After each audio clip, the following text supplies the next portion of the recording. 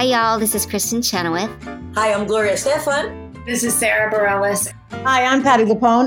This is Lin-Manuel Miranda. You're listening to the Broadway Podcast Network. Judy was boring. Hello. Then Judy discovered ChumbaCasino.com. It's my little escape. Now Judy's the life of the party. Oh, baby, mama's bringing home the bacon. Whoa, take it easy, Judy. The Chumba life is for everybody. So go to ChumbaCasino.com and play over 100 casino-style games. Join today and play for free for your chance to redeem some serious prizes. ChumbaCasino.com. No purchase necessary. Void where prohibited by law. 18 plus terms and conditions apply. See website for details.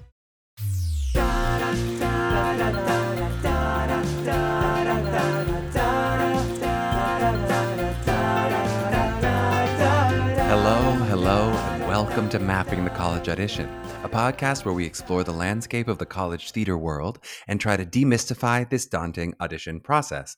I'm your host, Charlie Murphy, director of MTCA, that's Musical Theater College Auditions, and today we have got a creative, collaborative, curricular show lined up for you.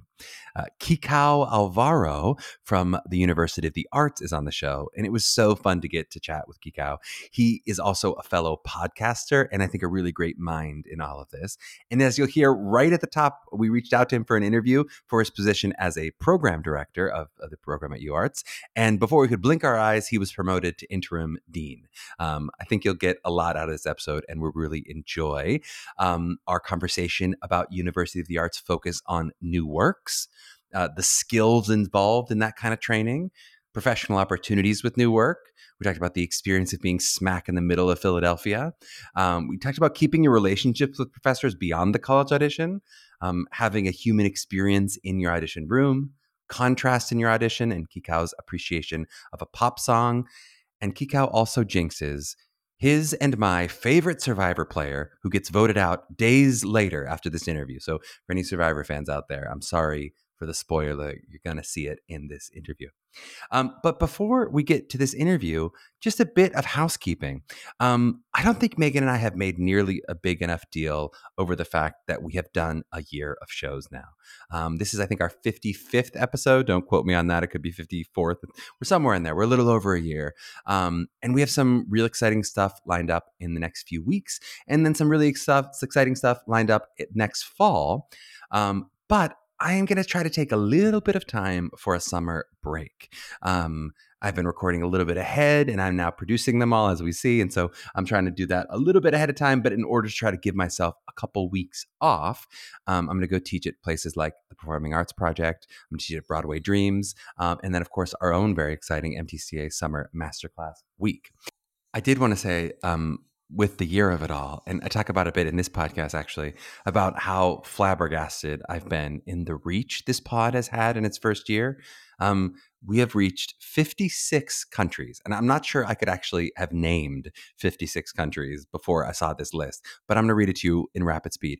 We have reached the United States, Canada, United Kingdom, Australia, Ireland, France, United Arab Emirates, Japan, Germany, New Zealand, India, Philippines, Bahamas, Indonesia, Costa Rica, Sweden, Netherlands, Chile, Russia, Spain, South Africa, Poland, Brazil, Mauritius, South Korea, Ukraine, Qatar, Mexico, Israel, Finland, Lithuania, Italy, Switzerland, Norway, Belgium, Malaysia, Iceland, Croatia, Greece, Chechnya, Turkey, Singapore, Saudi Arabia, Serbia, Oman, Lebanon, Cayman Islands, Kenya, Egypt, Denmark, Cabo Verde, Bahrain, Argentina, and Albania. And I did not make up any of those countries that I know of, at least.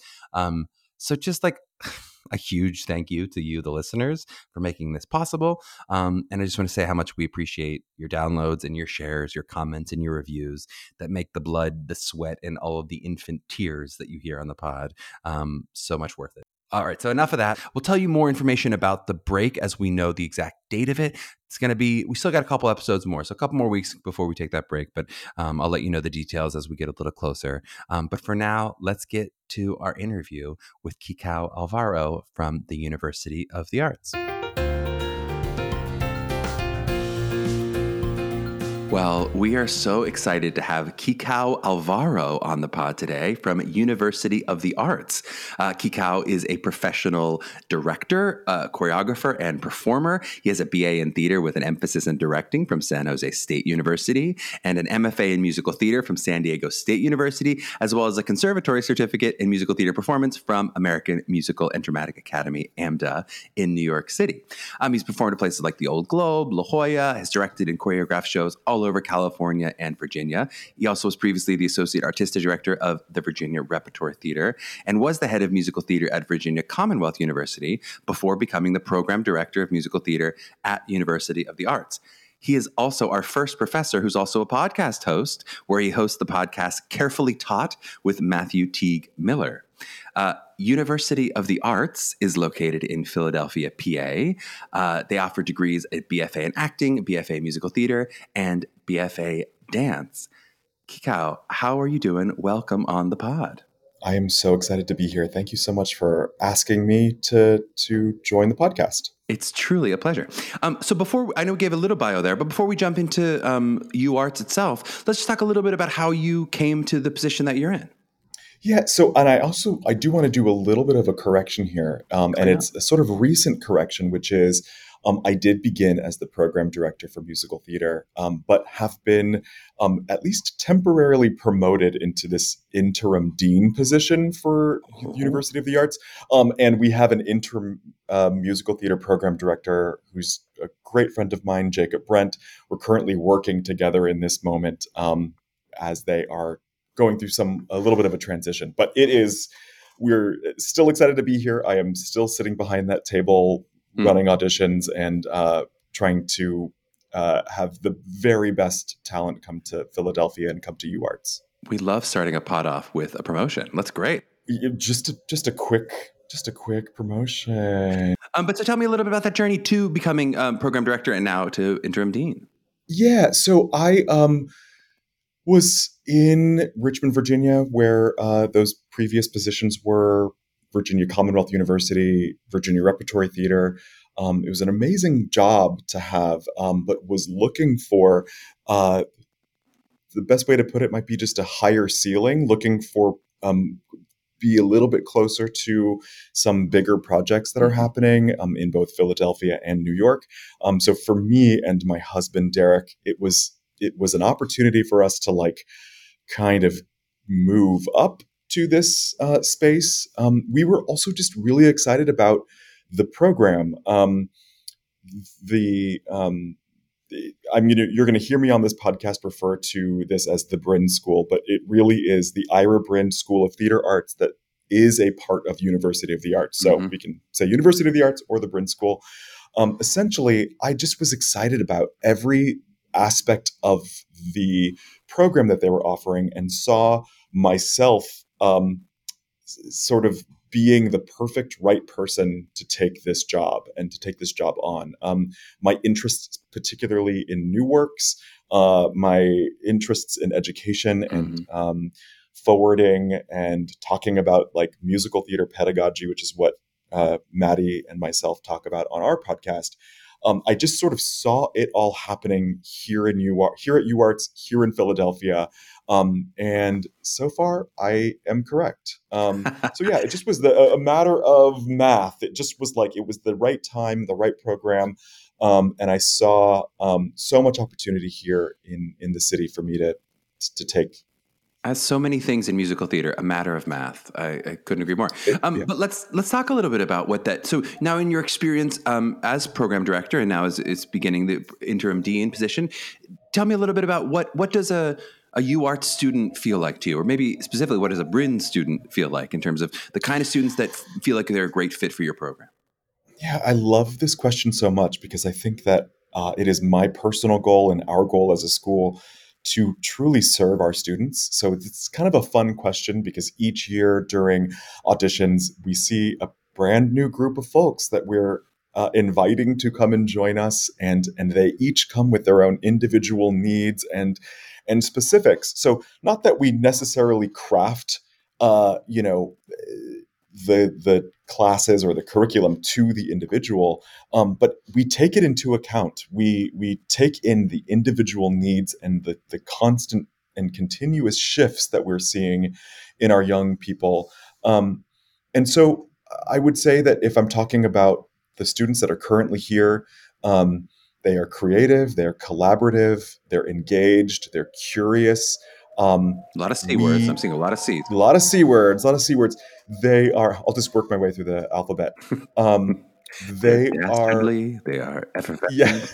The musical theater students take acting classes with the acting students. We also have other programs, the design and technology, as well as DPP, that is directing, playwriting, and production. I share all of that to say that students, when they come here, don't just stay in their silos. They actually really are engaged with other folks in other areas that can support their education. So it's like an interesting thing about being a Bryn student or a UArt student, which is that you don't just stay in a studio and sing songs. You actually are like engaging, working on brand new works, being in plays, and of course enjoying the amazing things that Philadelphia has to offer. So students that are interested actually in situating themselves in the middle of a city, right across the street from the beautiful Kimmel Center, all of the touring productions come through.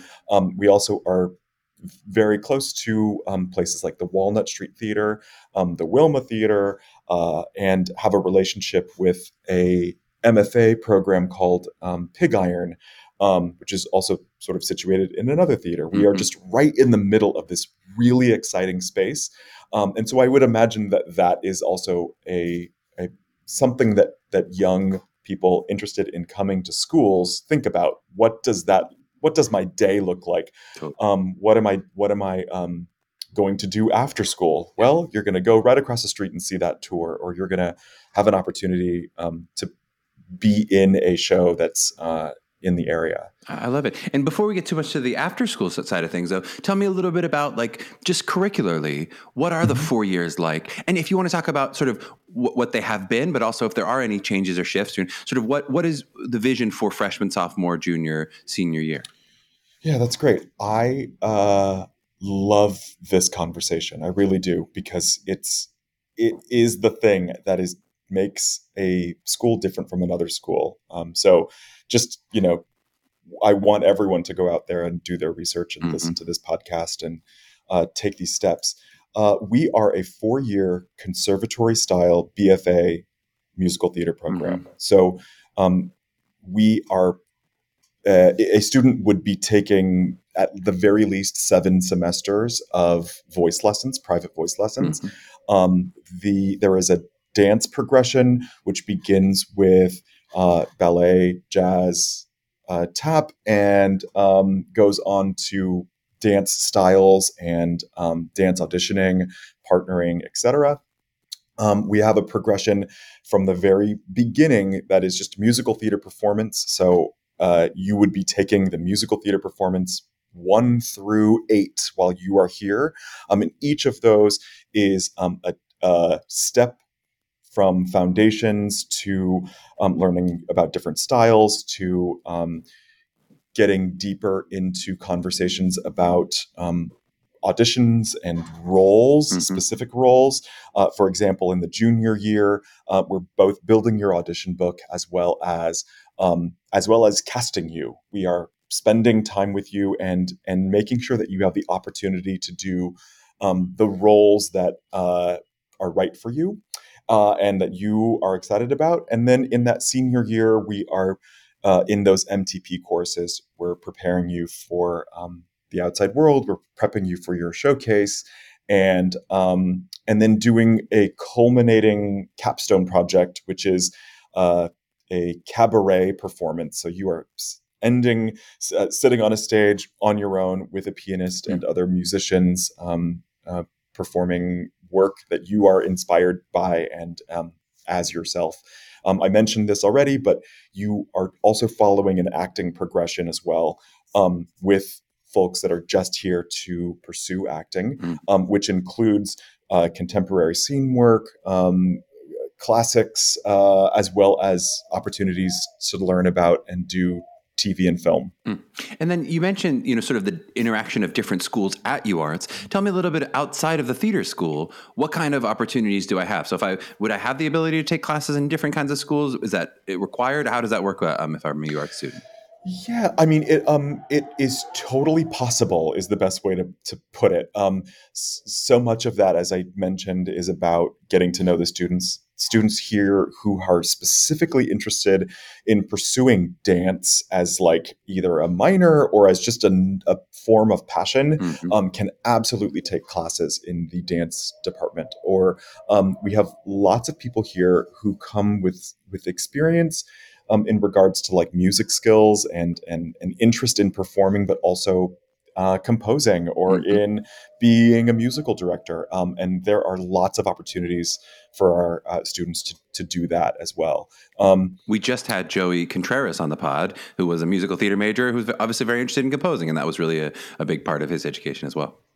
Yeah, I think that's the interesting thing is you don't know, you don't really necessarily know what is going to come of all of these skills, but you also know and should pursue those things that you are passionate about, and I promise it will add up to something. There is going to be the right job for you, the right position for you, for sure. Well, and we've talked about that a lot, but right now, because as majors are catching up to what interests are, right now musical theater becomes a large umbrella that captures a lot of different actual career interests, right? There are people who go to musical theater school to be on Broadway specifically, but some of our students say, I kind of want to be an Instagram star, or I kind of want to be, and we go, and you can't quite yet go to school to be an Instagram star. So they're like, I love singing, I love dancing, I'm not sure how I'm going to use these skills, but I want to do something. And maybe it's going to be movies, maybe it's going to be Instagram, maybe it's YouTube, maybe it's whatever the new thing is 10 years from now. But the interesting thing is I've seen some incoming or prospective students who actually are sharing their social media with us. So we actually had somebody who came to our auditions who shared the number of followers that she has and here's the handle and here's the thing. And it's just an interesting era that we are in that I mean, it's certainly true in the business, though. It's certainly true. You're trying to get a Broadway show. It doesn't hurt to have 10 million followers. It doesn't hurt to have it. I mean, and even smaller, if I'm trying to get a show just started, a new work, and I want to get impact or faces into that reading, that one. For sure. Let's talk. You're talking about the different disciplines. Do you feel like in the three stools of, at least of musical theater, I keep saying three stools when I mean the three legs of the stool. In the three legs of the stool that is musical theater, do you feel like you focus more on one or the other? Is it really all three equally? How does that interaction work for you? Yeah, I love this. I think this is part of what has evolved. I think that a musical theater artist today, when we fast forward to the industry, we do need to prepare them in all aspects, right? You're a graduate from a BFA program. There's an expectation that you know how to sing what's on the page. You also know how to interpret a song and to give it your own spin. You also can, walk through space using opposition with hands. And so that is interesting. It's like my response to that is our efforts as a school is to make them as equal as possible. But we know and we understand that someone might come with a little bit more dance training and they want to spend time and emphasis on the other aspects. We are here for that. Someone in the opposite is an amazing singer. They've been singing since birth and they are really interested in spending some time in our movement areas and the dance space so that they can get the information that they need to work, to have a career. And I think I think if there's any distinction to that or to what we do here at UArts, there's a real emphasis on doing new works. Mm-hmm. And so I like to think of it like we prepare you to either write your own work or to pick up a script that has not been interpreted to be able to read that sheet music and bring a character full-bodied into life, to life for an audience. that is something that we sort of hang our hat on. And I think you mentioned this before, but the dance classes in terms of like leveling, if I'm a freshman through senior, it's going to be sequential, basically, no matter what. I'm going to go take, you said 1 through 8 dance-wise. Yeah, that's right. I mean, you would take actually, if someone does come with a little bit of experience, we would actually start them at like level 3, let's say, and then kind of take it from there. Someone who is just starting out, we'd start at 1, and we would work our way through. It's possible in our curriculum to repeat some classes, and we actually love that. It's possible for you to desire and take 3 and 4 and then repeat 3 again if that's what you're interested in, or repeat 4 again. That would have been me taking 1 again and again and again. 1 again, I got it. Again. I'll take ballet 1 again, please. I'm still working on that plie. What about for our actors, and especially maybe our actors who are curious in the musical theater world, who want to take an acting training, get a BFA in acting, but are interested in some of the singing and dancing training as a potential, maybe I would do some of this too. How does that work at your school? Yeah, I mean, that would be something that we would encourage you. This is the kind of thing that if that is you, you should just make sure that you meet with us, that we see you, that we know that there is that we can make some room in classes for you. It is typical for someone to have these interests. Any of our students are able to audition for our musicals, for the musical performances that we have throughout the year, a series of festivals, as well as our Polyphone Festival, which is something that happens in April, May, that is a brand new works festival that is made up of, or can be made up of, casts that come from both acting and musical theater. So there is lots of opportunity for a student who just might be interested, a student who might want to even consider getting a minor in musical theater, which is something that we offer. And if their focus is in something else, but have an interest in pursuing musical theater as well. You've mentioned these new works a couple of times. What does that look like? So certainly in terms of the new work opportunities, it makes sense. So I'm happy to hear more about that too. But what does that look like in terms of kind of curricularly? Like, how am I being trained to interact with new works? Or how does that affect the training as you go? If this is kind of a focus or something they're really interested in preparing them for, what does that mean in terms of how do I need to train differently for new works maybe than I would for classical work? Yeah, I think it has to do with skills, right? So like we think of at each of these levels, each of these classes I've talked about, we're sharing with you ways through. Let's just take the idea of music skills, or learning how to read sheet music. We of course are putting music in front of you, and you are interpreting and looking at that music and can sing what's on the page. But there is an emphasis here and a need here for a creation of a character inside of that music, and to sort of look at this piece of sheet music as fresh, right? So whether it's something that was from the golden age or from maybe even contemporary musical theater, the skill is transferable in those ways. But can you pick up something that is completely brand new, written just yesterday, or just before this rehearsal, and both sing the notes on that page and interpret it? It is a different skill set, and our students have an opportunity to practice it a lot. And would it tend to be that they're working with more like young professional new work writers and directors, or is it also people in the program who are creating some of this new work? So it's like, would it be also similarly, undergraduate writers and undergraduate directors? Yeah, it's actually both. That's a great question, because it's both.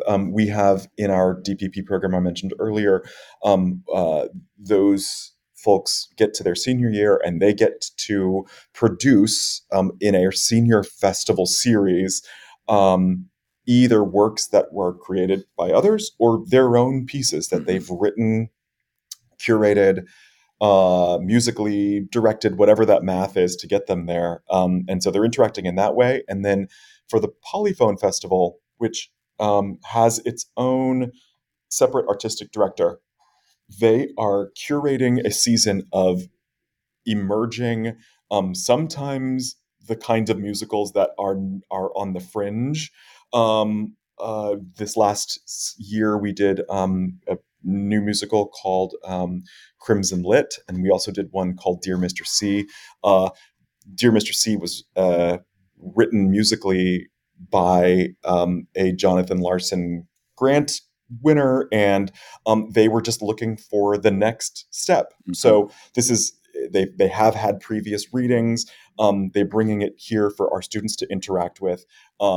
That gets a full production on our main stage, and as part of this larger festival, we bring these artists here. We're close enough to New York and to other big cities. We put them up. We have a whole rehearsal process. Through that rehearsal process, there are changes that are happening every week. We get them to a place, which is not necessarily this like final end result, but like here is what it's going to be for this run, and then they go on to other things. We've had artists like Michael R. Jackson, like Dave Malloy, try some pieces out. So and then, as you know, we found out this week, here they are getting Tony Awards and Pulitzer Prizes and snap. So that's right.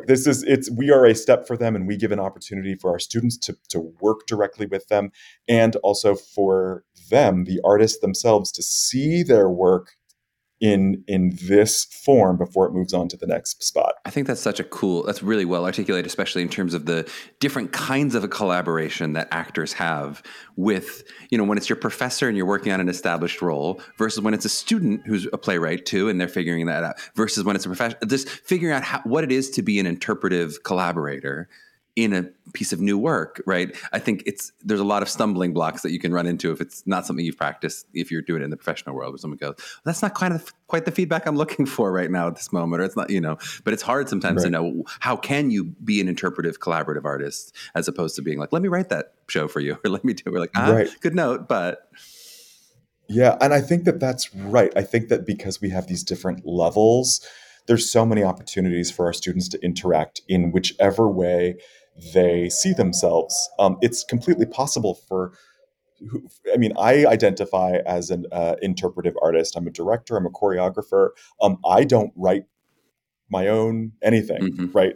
There is a script that's in front of me, and I bring that thing to life as best I can. And when and if the playwright is sitting there, I've worked on several new works, I can ask questions of them, but ultimately I'm sort of sticking to the script. The students that are cultivated here are really able to be a part of that process and ask questions and be, in most cases, the first person to sing this material that, outside of a concert, to actually put it into some sort of context.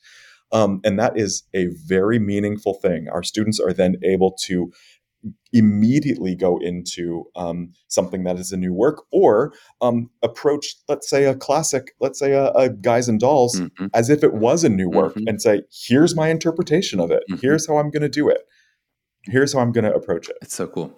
You mentioned a little bit about this with Showcase, but tell me about how do you prepare, especially your seniors, let's say, to kind of launch them into the business itself? So what does that kind of senior through graduation process look like for you? Yeah, so they take classes like professional prep and business of theater, things that kind of connect them. A little bit of that is building your book. A little bit of that is just learning about the industry. I think that, and this is true, I think, everywhere, which is a decentering of New York and decentering of Broadway. So many of our folks want to pursue that, and we're going to totally do that. And we're also going to give you information about what it would be like to move to Atlanta or to go to LA and kind of pursue film in a different way. We have had several alums take that path and be very successful in the TV and film area specifically. I've mentioned the cabaret performance. So to me, I think being a senior, there is something about sitting on a stage with the heat of that spotlight, with some musicians, be it a piano accompanist, or a little drum kit. I'm just sort of painting this picture of, and then what, right? And then what are you singing? What are you talking about? What's important to you? I have found that this generation in particular is not interested in just performing in something. They want to perform in something that means something. Mm-hmm. That is a fact. And we then give the authorship, give the autonomy back to them in that senior year and say, great, like, here you go. What do you want to sing? What excites you? How do you want the world to see you? And then through our showcase process, we think of that as much more of an introduction, like an introduction to the world, an introduction to agents or managers or the various markets that are out there. These last couple years, we've had to do virtual showcases, and they have been extremely successful. The amount of clicks and views and responses, it is the sheer number of responses is so big that it just makes each click and each face that I'm seeing in my mind right now that much more excited. And also they can take those recordings and put them on or connect them to their own websites, do their own thing with that beyond. But it is, at least for me, an amazing place to sort of see as a culmination of their work all together in one place. And hopefully we will be able to do an in-person version of that soon. Knock on wood. Yeah. I mean, there is the power of digital. I was thinking this the other day of like, this podcast now has reached more people than any individual show I've done. And I think now all the combination of all performance I've done live now at this point, which is crazy, and it's reached in a different way versus if you're in the house, and I look you in the eye while delivering a Shakespeare line. It is a different kind of connection than you in your ears right now, working out or whatever you're doing as you're checking this out. But like, it is just amazing. I mean, we've reached people all over the world, and just the tonnage of every country, all these people that we just would never interact with my voice or with this content, of course, now catch it. And I think that really it's a lesson of the past 10 years, really pre-pandemic, but sort of was glommed on specifically as this happened, that like, as an actor, it is so valuable to be like, this is my website with me doing stuff. If you didn't catch it at Showcase, here it is. It's just so helpful. And I could say as a producer in my previous position as associate artistic director, I watched all of these videos. We cast people directly from them. I did a production of The Wiz, and we found this amazing artist who was graduating the following week from Ithaca, and it was just this video, and it was like, I didn't even meet her. I didn't even need to talk to her. I was like, this is it. This is our Dorothy, full stop. I'm always excited by that story because I'm like, people don't believe me that it wasn't, and this was pre-pandemic. This wasn't an in-person experience. This was we need to get this person on a plane right now because they are it.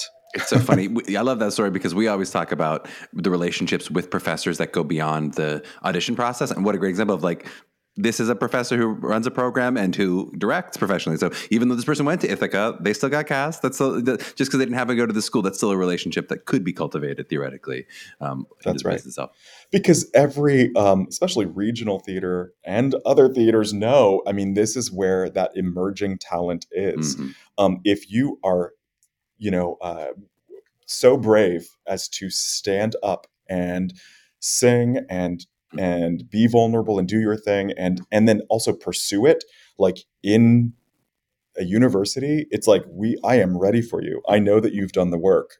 So you are all that much more of a higher, I don't know, commodity to me if you've completed a program. I love it. What do you feel like, I sometimes ask this question as what's the best kept secret of your school? Maybe it's also just like, what do you wish people knew either before auditioning, before they applied, or maybe when they're making decisions to attend a school? What do you wish that they knew about your school that not everybody walks in knowing? This is true of UArts. Yeah, I love that.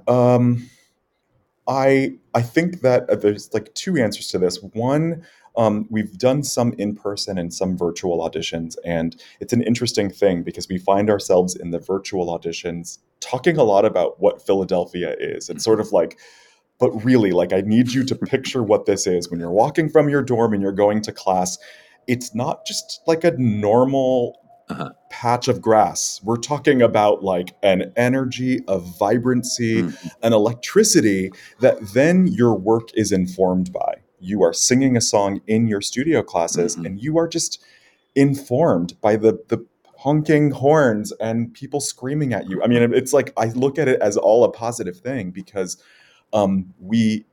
you can't deny this level of electricity. So I just want to say that for those that are able to come and visit in person, they know what we're talking about. And it's actually a pretty short, little opening speech. It's like, right. I mean, isn't the city cool? Great. Let's move on.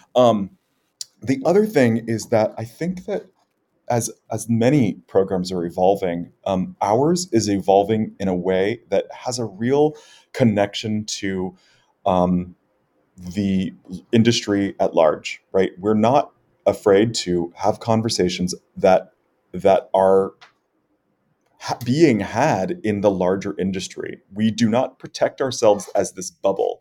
We have both working professionals as your professors, literally in a million shows here, perhaps even in larger shows, taking breaks and coming back, but they are working. Every single person is doing the thing, as we say. We also are not afraid to bring guests in who are, guest professors or even guests into small conversations.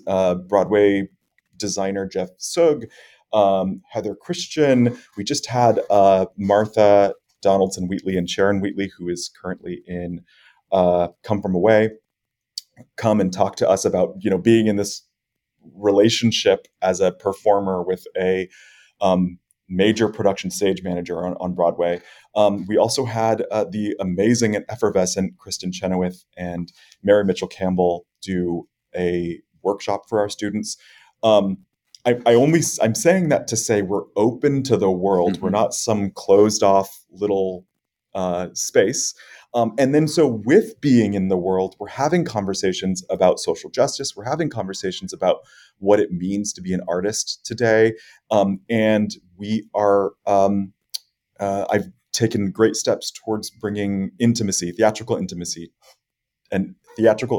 education, specifically with Laura Reichard, Chelsea Pace, into our school.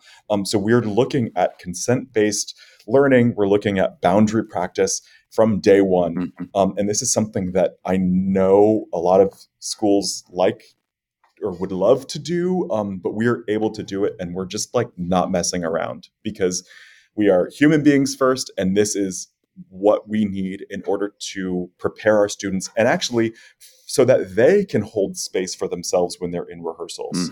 So it's an exciting thing. Not to put you too much on the spot, but are there any of course we haven't had broad sweeping answers and conclusions that solved everything, but what has come out of some of those conversations in terms of especially what it means to be an artist in the world today, maybe in relation to social justice, but just in general as we definitely can all feel a real shift. And I've talked about it with all of our artist guests as well, how the world is changing. The next generation has a different view of art and a different view of the way that we work and the different view, and I think a lot of it really to the positive, but I'm not sure that we feel like we have defined, oh, this is what's different or and I don't need you to give the full definition, but anything that's come out of those conversations that you go, this has shifted our program to be a little bit more like this, or this has allowed us to realize this is a different perspective we could have on things.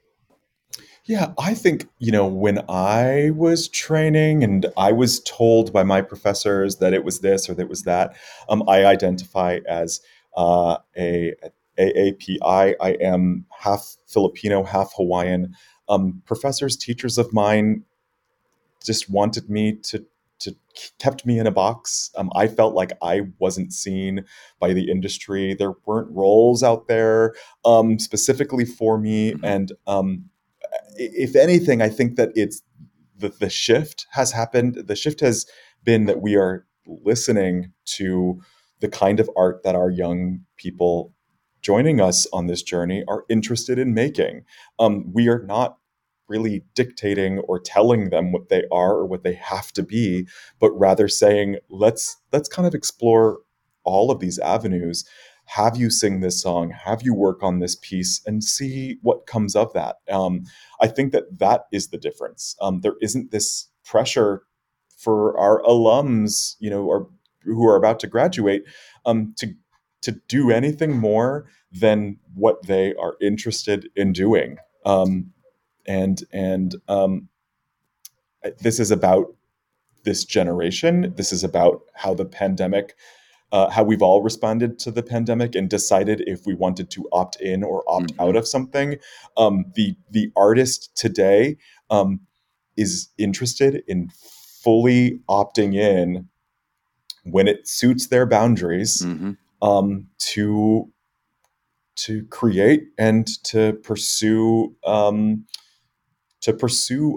It's not some ending goal. It's actually just like the thing. It's so we think of it like we're passing on these tools without bias. Here are these tools. Here is this energy, and we wish you the best of luck. And we hope that this, or the transferable skills that we have given you, can bring you the life that you want. Like, may you use it better than we used it, or whatever. Like, here's some tools I have. Exactly right. You can build something even better than what we were able to build. Yeah, that's exactly right. It's listening, and it's just trusting that they know what they're interested in doing and what they want to do. You know. My last question in this section is just, so as you know, we just passed May 1st and people are making decisions. Some students, I imagine, that you accepted joyfully said, yes, I want to come to the school. And some said, I'm going to go to a different school. Do you have a sense of like when students said, oh no, UArts now actually isn't for me? Why did they say that? What did they give as a reason? Or, could be, of course, I like the school better, but was there ever something where they say, here's why I think it's not so much a fit for me? Yeah, I mean, it's sort of connected to what I just said about listening to them, because I don't want to, I am not in the practice of lying to anyone or lying to folks when they're coming in person for an audition. I am going to answer exactly what you want. Exactly answer the question that you have for me, regardless of if that finds you going to one of these other amazing programs or coming to us. I think that it's a big choice and a big decision, and I just want you to have all the information. It's also fun because I'm the vice president of conferences for Musical Theater Educators Alliance. So I am friends with all of these other program directors and all these other leaders in other spaces. And so we talk often, like, it seems to me like people are going to this school or going to that school. And the interesting thing is it isn't necessarily about any one thing, but if anything, it's about the decision about the greater school or the community. It's possible what I said as a selling point as Philadelphia, that is not appealing to someone, that they're more interested in a more rural JMU experience or in a even more rural Shenandoah experience, right? Like that, these are the complete opposite spectrums of what our schools have to offer. And then when you look closer at our curriculum, they just might not want the, as I said, as a selling point, the new work. They might be interested in looking at more traditional musical theater as a regular part of their seasons. That is not something that we right now are holding as the highest regard. We want to prepare you for any and all jobs rather than sort of put you in a box. I love it. All right. We're going to take a short break, run some ads, and on the back end of the break, we're going to talk about the audition process at UArts. So we're back in a flash. Step into the world of power, loyalty, and luck. I'm going to make him an offer he can't refuse. With family, cannolis, and spins mean everything. Now, you want to get mixed up in the family business. Introducing The Godfather at ChumbaCasino.com. Test your luck in the shadowy world of The Godfather slot. Someday, I will call upon you to do a service for me. Play The Godfather, now at ChumbaCasino.com. Welcome to the family. No purchase necessary. VGW Group. Void where prohibited by law. 18+. Terms and conditions apply. Hello, it is Ryan, and I was on a flight the other day playing one of my favorite social spin slot games on ChumbaCasino.com. I looked over at the person sitting next to me, and you know what they were doing? They were also playing Chumba Casino. Coincidence? I think not. Everybody's loving having fun with it. Chumba Casino is home to hundreds of casino-style games that you can play for free anytime, anywhere, even at 30,000 feet. So sign up now at ChumbaCasino.com to claim your free welcome bonus. That's ChumbaCasino.com and live the Chumba life. No purchase necessary. VGW. Void where prohibited by law. See terms and conditions. 18+. We are back with Kikau Alvaro from the University of the Arts, and we're going to talk about the audition process. So in short, I'd love to start with, like, what do you think makes a great audition for you? What do you see and you go, oh, that's just what I'm looking for? I'm not sure if this is the right answer, but it feels like what I want to say, which is that I am seeing having a human experience in the room with someone. And that is both in the initial hello, in the performance, and in the maybe post-question interview section. That I can see that student, that interested person coming to our school. And if for some reason I can't see that because they might not either A, know what they really want to do, or there might be a better program that might serve them, that's when it sort of falls outside the line. So a human experience, someone that comes in and is interested in joy and being there and present in the moment, that's really exciting to me. Someone who, when I say, hi, how's it going? And they actually respond like, well, or like, kind of weird. Like these, I love that, because that is, okay, great. Then that means when you do come here in the fall, we can have the basis of a human relationship. I love it. Well, I'd love to hear, just like, in terms of the practice of presentness, what advice would you give to a student if you're going, okay, I want to be there and have the human experience. Probably I'm struggling with some nerves as I walk into my audition. It's very excited, right? How do you sort of suggest that a student, finds that place of being able to have a human experience? I think it's a couple things. I think everyone just needs to breathe. I think you need to take that breath before you even come into the room. Perhaps even take that breath when you come into the room. Like, there is that sense of urgency or time requirement, but there really isn't. Like, if you need a second, take a second.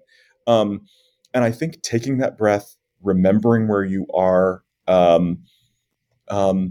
really looking up and looking into the eyes of the adjudicators, I think that there's something about that it's like, no one is a robot. You are not a robot. We are not a robot. I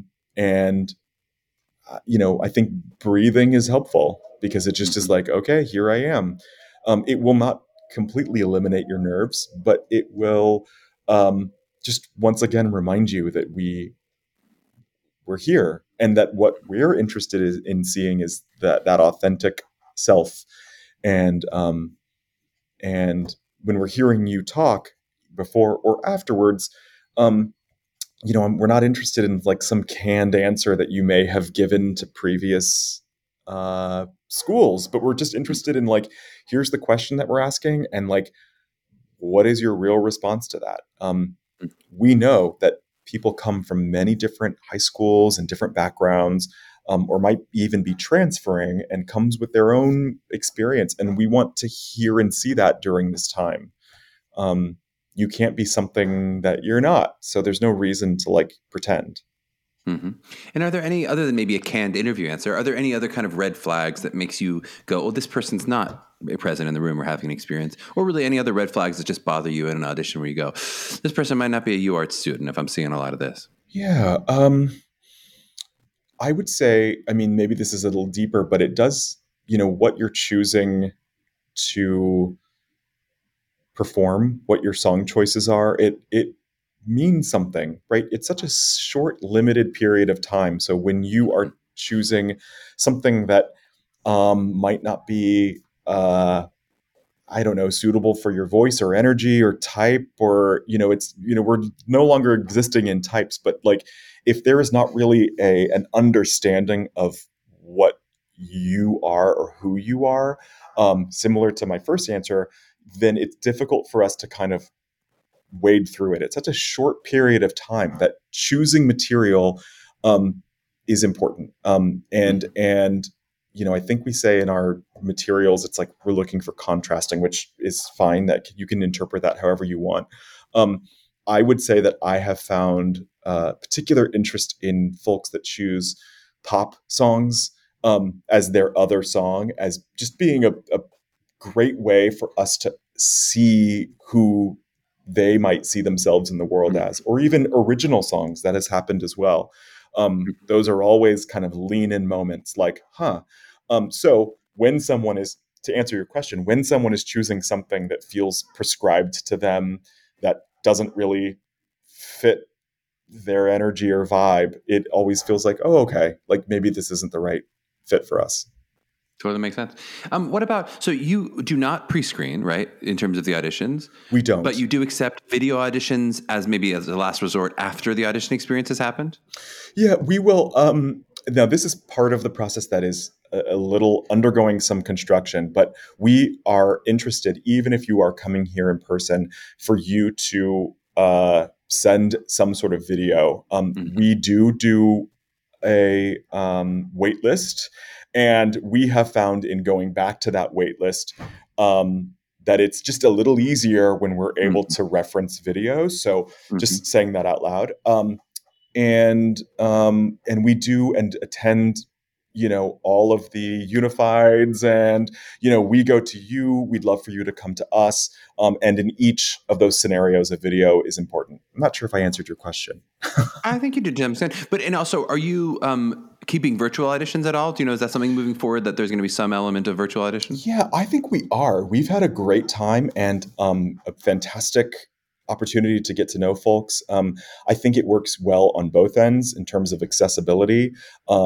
We have seen some really successful auditions, and it's fun to see folks in their own environments in some case. I had a auditionee perform in front of this pile of wood, and they were in Vermont, and that began and sparked this brand new conversation about not sparked. Can't spark the wood. It was it was you had to do it. Forest fire of knowledge. Forest of love. But it opened up a whole conversation about like, okay, so like when you're not performing musical theater, you're clearly gathering wood. I mean, like, that's interesting. You get to just know people in a different way. In that case, if that person brought their pile of wood to UArts, they would be kicked out immediately. So I'm a huge Survivor fan. This happened to me in the pandemic. And so I've never done reality TV, but I've done it. But I always now feel like those are like audition videos when they make their little like, here's me in the pool, here's me in the whatever. It's like, that's sort of a little like, tell me a bit about yourself with your background. That's right. I mean, and we do to some degree. I also love Survivor. My husband and I totally into it. Season 42. Okay. Come on. I got Omer and I got Linz. Those are my top two. Anyway. Absolutely. For Omer to get by the as time far this as is coming out, they'll both be voted out. Let's be honest. Yeah, no, but I don't know. I think Omer is unvote outable. Like he's sort of made enough inroads to people that I'm like, no one's really paying attention. But this is important information though, because this is the kind of human interaction that I find interesting, where it's not on the page. There's no coach that prepared you to have a conversation about Survivor. But if there is something on your heart that you are feeling, if there is a new T Swift album out, if there is something that is burning inside for you to say it in the room, and not in some performative way, but in a like real genuine way. Oh my gosh, we love it, because then you're just showing that not only are you listening to the world, but you are able to wear your art. You're able to be fully who you are with all of these tenets to you. Here's this random TV show, but it's something that you're into. And that's really what I want. To put it out there, right? It takes a confidence to be able to say, I'm not just looking for what you're hoping that you'll like this, but this is me. And if you hate Survivor and you think it's weird that I like reality TV, well, then that's fine. Then I'm not for you. Right? There's a confidence that's very attractive in being able to say, I'm articulating myself as I am. That's what we want. I mean, we all ask, and when I say all, I mean all of these other BFA programs, I'm sure, ask similar questions.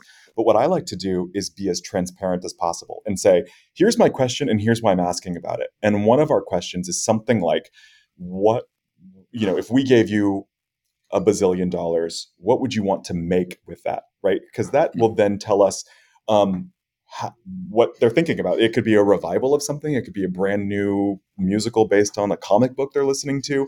And the ultimate goal right there is passion. I want you to speak passionately about something. So you could be talking about your dog or your love of tomatoes. I mean, the content does not matter. What matters is that little fire that's inside. That's like, oh my gosh, no one's ever asked me this. You know what? Actually, I love this random play that no one has ever produced, or this random musical. And I'm telling you right there, that is an accept. That now we're back to the fire and the spark and the wood. It's just a beautiful metaphor here. We need to redesign our logo.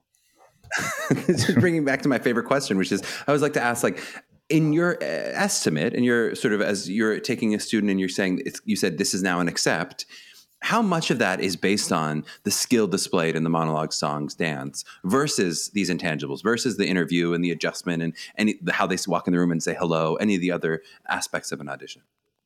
Yeah, I would say we take very seriously this idea of being a 4-year conservatory style BFA. We know that when folks come in here, they do need to have some level or understanding of like basic foundational musical or even movement knowledge. And more than that, we know they also need to express and be able to articulate that passion. So I'm not sure what the percentage is, but there is a standard when it comes to the rigor and expectations that we have of our students. And that if somebody is an amazing, talented person, they're coming in here with all that, and they're unable to kind of really talk about why they love it, it's a hard sell. If someone has like the complete opposite, can totally sell it and has no skill, like really no skill, or can't really connect the pitch to the accompanist, that's a really hard sell. What I can find is someone who has the potential for engaging in and learning and a curiosity about these various skills, and also can articulate what their vision is for themselves or the world or themselves in the world. That is easy. That's like absolutely. And how does that work then with your school in terms of academics? If you like the student artistically, is there any bar to academics in terms of what they need to have, or how does that work with the sort of deliberative body of the school itself? Yeah, they do need to have some sort. There is, and I don't have that number in front of me, but they do have to turn in transcripts. They do have to sort of reach the bar of that standard. Our focus here is on, in many ways, in our situation, on the art, but they do have to take critical studies classes. They have to be able to sort of demonstrate a sense of ability to write and to communicate. But the emphasis, I mean, a lot of reasons why people come here is because you are every single semester you are here taking theater courses and musical theater courses. You are singing every semester. You are on stage in some form or fashion. So it is a real appeal to folks. I love it. I want to ask maybe 2 more questions, and then I don't know, I got to let you go. First, what inspired you to start this podcast? So this podcast really seems like it's especially maybe for musical theater educators to listen to, though, of course, we could kind of kibitz in and see what's going on in the musical theater education world. Tell me a little bit about the pod and how you started it. Yeah, so Matthew Teague Miller, we call him Matty Teague Miller, who's at Chico State, and I are good friends. We met each other during as serving as leaders in the Musical Theater Educators Alliance organization. This is an organization I've worked with for the last 6 years. And separately from that, but sort of inspired by that, is this idea or this interest in talking, this interest in having a conversation about what other professors are doing, what's happening in different classes at Texas State or at Hart or in these schools, Carnegie Mellon, and to sort of we wanted to just interview and talk to our friends who are doing this. So we know that it's pretty niche. This is not something that my mom listens to because she's like, okay, but I'm not really interested in that. But this is something that a musical theater educator or someone who's interested in becoming an educator, or even as I know as a director choreographer, when I'm working in the world, I also find myself teaching in that space as well. So folks that do find themselves in leadership kind of positions, it's a great way for them to join the conversations, to join the community. We just we did an interview with Caitlin Hopkins from Texas State. This is like our most recent, list. We chatted with Laura Reichard from Theatrical Intimacy Education. And our next episode is with the writing team, the producers, the writing team of Between the Lines, which is coming to New York off-Broadway. So Timothy McDonald, Sam Sullivan Anderson, and Jodi Picoult. So we're talking with creatives, but about education and about like why it's important to know how to learn how to work on a new work, or what in their particular case, the pandemic, how that affected their work. They're now bringing it back in. What do our students need to do? How do we need to teach our students differently for an audition for you, right? That's sort of what that conversation's about. So cool. And we love a niche pod. I have 2 niche podcasts. I have this and I have a Survivor podcast. My family listened to none of it. Literally zero episodes, and nobody's interested in my life except these weird niches. It's the way of the world here. We want specific. The way of the world. I mean, here's the thing. I will also say I began as a huge podcast fan. I mean, I listen to many of them and I like trying on new ones, and like I like putting one on, walking the dog, living my life. So this is just another, it's really the language I speak, which is why it all added up to clicking in and posting. I love that answer because it does. It's the same thing for me in terms of, it's like the advice we took in theater school, but podcast didn't really exist when I was going to theater school. It's like, go make the things that you're actually interested in. And I found myself an avid podcast fan. I'm like, well, then I should do it. I should make a podcast. Because like, if I love it, I'm going to have a say on it more than I will on some other art form that I'm not as excited about. That's right. My last question is just, if you have any advice to a prospective student, or if we haven't talked a lot about parents, or a prospective parent within the process as well. If they're listening to this, and let's imagine they're really just beginning their journey. So for the poor seniors, but you're maybe a rising senior at this point, or finishing your junior year, and you're reading about this school, and you're listening to this podcast, or on the website, you're starting to look at UArts. What's the advice that you would give to that parent or to that student? Yeah, I would. The advice I would give is to start as early as you are able to do the research that I know that you're doing, to visit if that is at all possible. I think that being in the space, seeing the studios, if there's a world where it lines up that you're able to join a school for a special event like a Kristin Chenoweth masterclass, or even a performance opportunity, I would try to line that up as in your education of yourself, just to sort of see the kinds of things that are happening in the schools.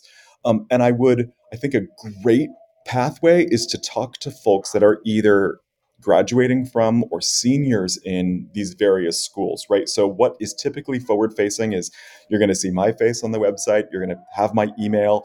Please reach out and ask questions. But the real answers that you're going to need or want are those ones from the students who just are graduating, who are just completing, or who have recently graduated. I have found great success in that way. And then I also will say, we, as I mentioned earlier, these BFA leaders talk to each other. We know each other. And I know there's amazing things happening in all of these schools. So if we aren't the right school for you, I'd love to sit down and like talk about what might be a good fit for you based on the knowledge that I have, or just, refer you to some of our other amazing programs. We also know that not every program is for you. So I'm going to tell you what's happening here in Philadelphia, and also sort of paint a couple pictures for you if you want. So cool. Well, if people want to follow you, they certainly can do at University of the Arts, right? That's Is that right. the best social for UArts? And then what if they want to follow you directly? We can do at Carefully Taught Podcast if they want to check out that pod. That's right. And then at Kikau Town. Am I That's getting right. that right for your Instagram? That is correct. I was obsessed when I was younger with the idea and branding of Cheesecake Factory. I always thought, you go to Cheesecake Factory and you can't like not get a cheesecake, right? And so I just was like, okay, well, what if I was a place like Kikau Town, Dollywood? That's really what that is. And I just thought, this is where incredible. This is where that exists. Kikau Town and captures the all the things. I also would recommend. I'm at Charlieville, so that's perfect. You can. Wait, is that serious? No, that's a joke. Oh my God! Oh my God! That is, we would have a whole little Survivor, and now this, we really are alive. We have a whole community. I would also say for folks to add at the Brind School, University of the Arts is our main thing, but if you add at the Brind School, you can get connected to all of the recent performances and things that we have going on as well. Love it, and we will have all that in our show notes for people to click on, just to make it that much easier. Kikau, this was such a pleasure. Thank you so much for the time. Charlieville. I can't believe it. I can't believe you lied to me. No, thank you. I really appreciate it. This is really great.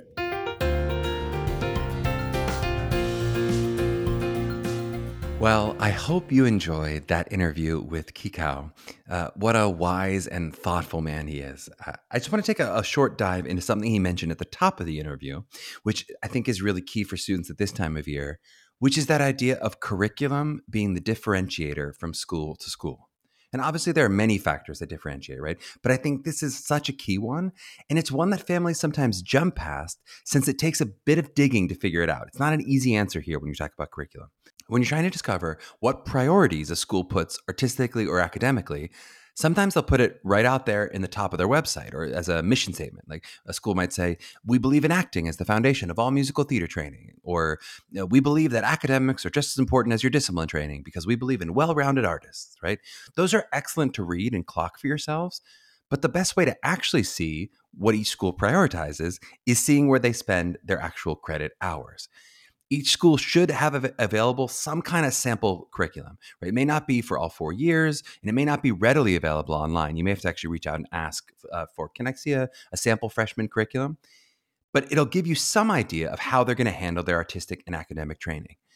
They won't always give you the detailed understanding of what each class is. For instance, one school's Acting 1 might vary significantly from another school's Acting 1. Or it also won't give you any kind of qualitative information, right? But it will give you that quantitative understanding of where the school is spending their hours. If a school is giving you nothing but academics 2 days a week versus another school who gives you a 2-hour chunk on Tuesdays and Thursdays to fill in your elective, those are very different academic experiences, but those schools might both narratively say and truly believe something like, academics are important and we want to encourage you to minor when you can. So the school could really mean that, but look at that difference in terms of 2 full days versus 2 hours on 2 days. Similarly, some schools may have you dancing 5 times a week. Others might have you dancing 3 times a week. Some schools might have you acting 3 times a week for 3 hours at a time, where others, it's 90 minutes twice a week. For those who are doing quick math at home, that's 3 times the amount of acting class at the first school versus the second school.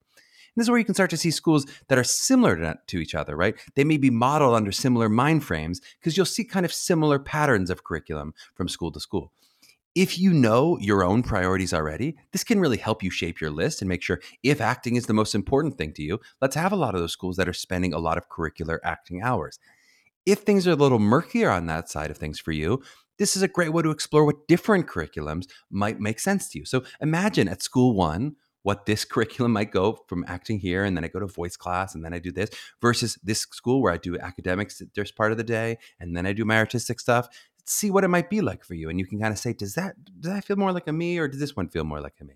And just like with a company that states its priorities, but you might kind of want to audit their books to see where they're actually spending their money, this is a great way to cut through the narrative schools will talk about. So they'll say what their priorities are, and you can just get right to the brass tacks of what they actually think is the most important in terms of where they spend their hours. If you enjoyed spending this hour with us and you want to hear more, please hit that subscribe button. We'd also appreciate you if you were to rate and review us wherever you found us. I suggest 5 stars if you believe in jinxes, and an ironic 5 stars if you think this is all a simulation anyway.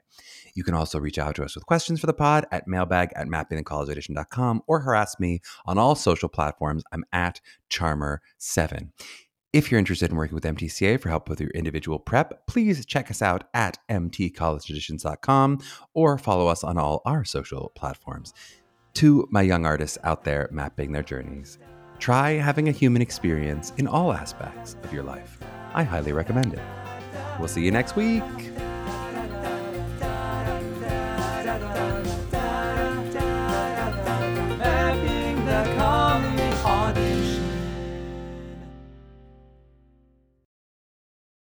Hey, it's Leslie Odom Jr. here on the Broadway Podcast Network to tell you about the Rise Theater Directory, a program of Maestro Music. Rise is a national online resource designed to connect and empower backstage and administrative and creative theater professionals from underrepresented backgrounds. If you work or aspire to work in the theater community, this can help you find your next project. And if you hire theater professionals, search the Rise Theater Directory to find your next team. Create your profile now and get more information by visiting risetheater.org. That's theater with an RERISETHEATRE.org, because only together we rise. It is Ryan here, and I have a question for you. What do you do when you win? Like, are you a fist pumper, a woohooer, a hand clapper, a high fiver? I kind of like the high five, but if you want to hone in on those winning moves, check out Chumba Casino. At ChumbaCasino.com, choose from hundreds of social casino-style games for your chance to redeem serious cash prizes. There are new game releases weekly, plus free daily bonuses. So don't wait. Start having the most fun ever at ChumbaCasino.com. No purchase necessary. VGW. Void where prohibited by law. See terms and conditions. 18+.